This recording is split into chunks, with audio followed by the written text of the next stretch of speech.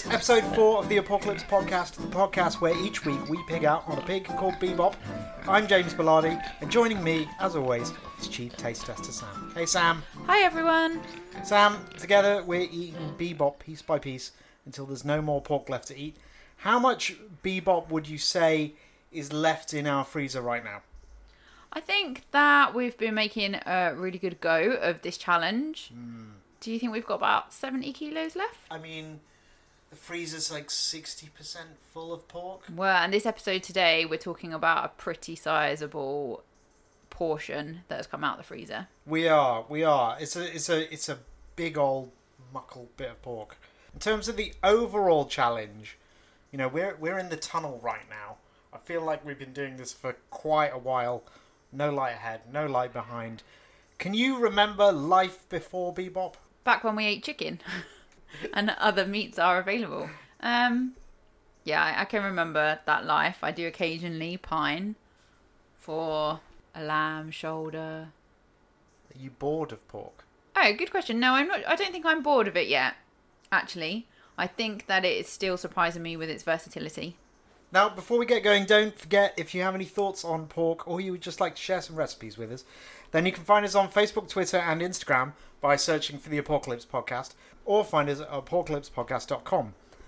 Well, thankfully, the monotony of eating pork has been broken ever so slightly because change is afoot. Lockdown is easing. And for the first time ever, we were allowed people over to help us eat this particular cut Hooray! of pork. What cut of pork was it, Sam? This time, we ate a whole pig's leg. In one sitting. Just one of the legs, mind. Now, if you know anything about pig anatomy, you will know that pigs have 4 legs. Normally on the Apocalypse Podcast, we would eat every single cut of a type before recording an episode. For example, we've got 7 pieces of belly. We're going to eat 7 pieces of belly before that episode gets recorded, 7 different recipes. But cooking, and more to the point, eating this one leg was such a mammoth undertaking that we thought it deserved its own show. Yay! Yay! There will be more leg meat episodes to follow with the other leg cuts. But it just would have been an insane bumper to our episode if we didn't sort of chop up the legs, as it were. Yeah, and also they're all pretty huge, so I'm quite glad that we're spreading it out a bit. So this piece was pretty giant. How much did it weigh, James? Well, I put it on the scales and it registers as a fault. So it was too heavy for the kitchen scales. So I got the bathroom scales out and that said 7 kilos. They're always notoriously a little bit out anyway. Yeah, well, I tend to think they're probably under whenever I stand on it, but never mind. Don't say that!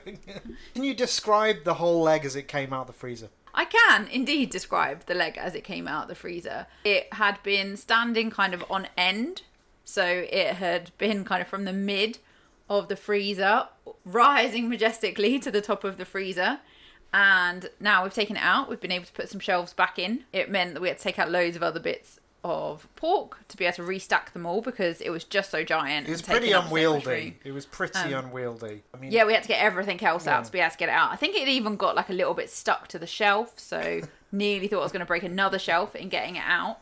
So let's talk about the science of a rear leg. The Latin names for the muscles are you ready for this?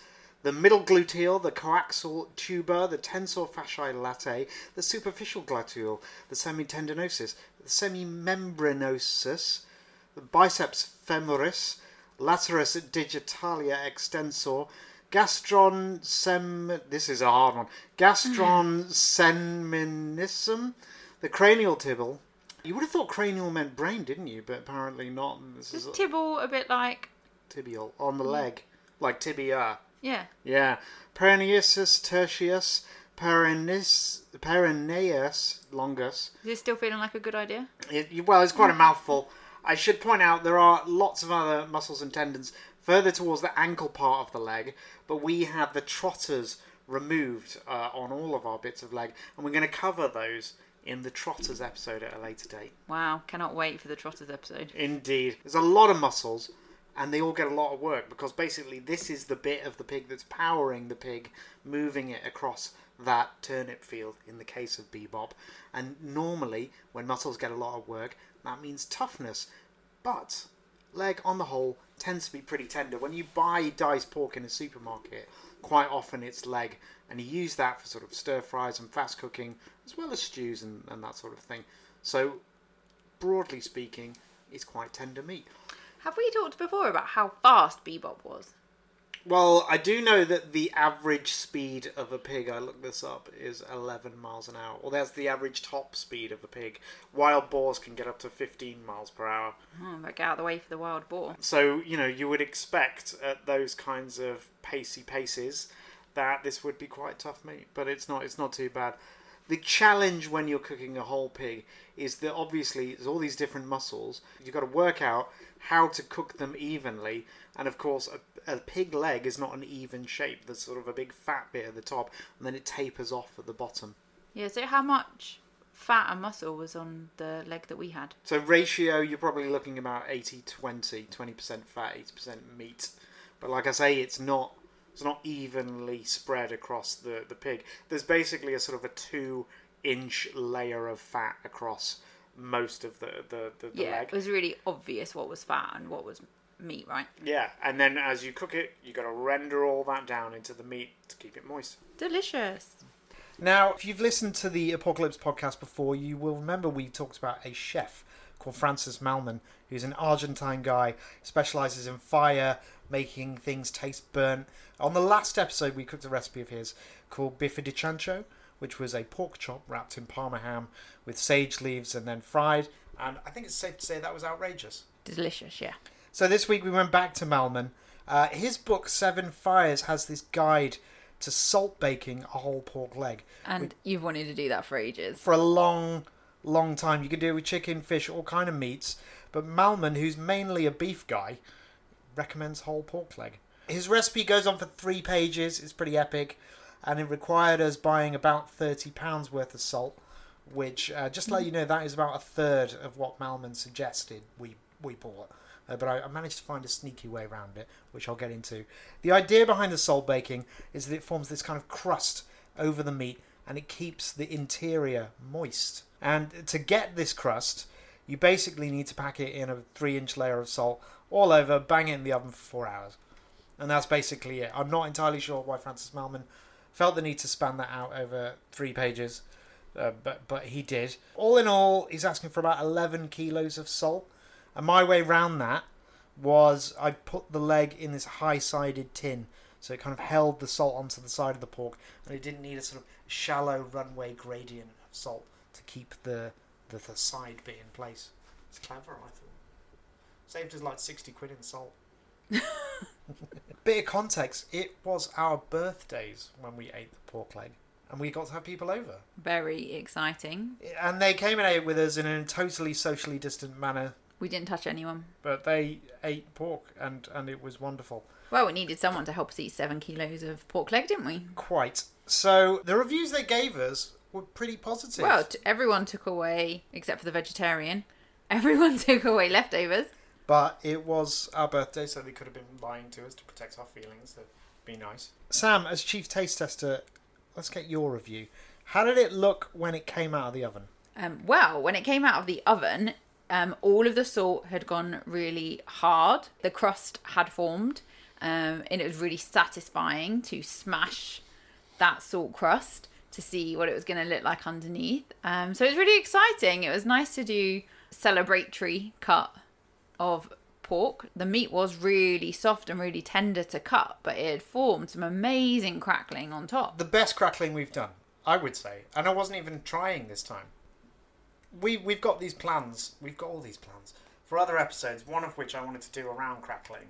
And I've been trying all these different methods, like with a hairdryer and scalding it the day before and so on and so on. And the idea behind this recipe is the fat is just there to make sure that the meat doesn't get too salty. You're supposed to cut through the fat and get rid of it. When we pulled that crust off, I mean, it was honeycomb light. It sort of risen about an inch off the meat. Under its own. It had, hadn't it? Yeah. It was kind of like you could just pull it off. You didn't even need a knife. You just pull it off with your hand in one piece. Yeah, and you pretty much could with the meat as well, couldn't you? You could have just grabbed it with your hands if you'd wanted to. How much faff would we say this recipe was? Interesting, because obviously buying that much salt and making the salt crust is a bit of a faff, but we didn't have to buy quite as much as we thought we might need to. Also, I guess, does Francis Malman cook it on a parrilla? No, he doesn't. He doesn't. Horno. He does it in a Argentine oven called a horno. Okay, which we don't have. So I guess if you were being real purist about it, it would be a lot of hassle. But I think that the little tweaks that we made meant that it wasn't actually that much hassle. You just kind of stuck it in the oven, didn't Yeah, you? banged it in, 250 degrees. The core temperature came up in pretty much exactly the amount of time that Francis Malman suggested that it would. Yeah. And then boom, we had a salt quite crust pork leg. limited washing up compared to some others. A bit one pot, which was enjoyable for me, doing all the washing up. Yeah, and we had an almost unlimited amount of meat that you could just pull off with your hand. It was not difficult to carve at all. No, it was really delicious. Let's talk about that taste. It was very porky pork. I think the salt bacon keeps a lot of that porky pork taste in. Yeah, I know we've talked already about it being moist and delicious. I think also it was really evenly cooked as well, which I don't think maybe I wasn't expecting given its funky shape. It was a simple taste, but it was a delicious taste. I think it was really bringing the best out of the ingredient. Sometimes you use pork as sort of a lump of protein to carry marinades and so on and so on. But actually this was about pork tasting like pork. Usefulness in leftovers / versatility. I mean, we had a lot of pork. We gave a lot of it away. Some of it went in sandwiches. We did a go-in pork curry. I thought that worked pretty well. Yeah, that was really great. And we had salt baked some baked potatoes as well, hadn't we? So we had some of that left over and we made a bubble and squeak with some of the leftover pork, some of the salt baked potatoes, which were also delicious. Didn't you make burritos with some of the leftover stuff too? Yeah, I mean, there was so much of it. I almost can't remember everything that it went into. But it was a good 10 days worth of pork eating. Yeah, off this one bit. But it stayed really moist, and and you were right earlier when you said that it was like the porkiest pork. It was a really kind of classic pork taste. Marks out of 10 overall for a salt baked pork leg.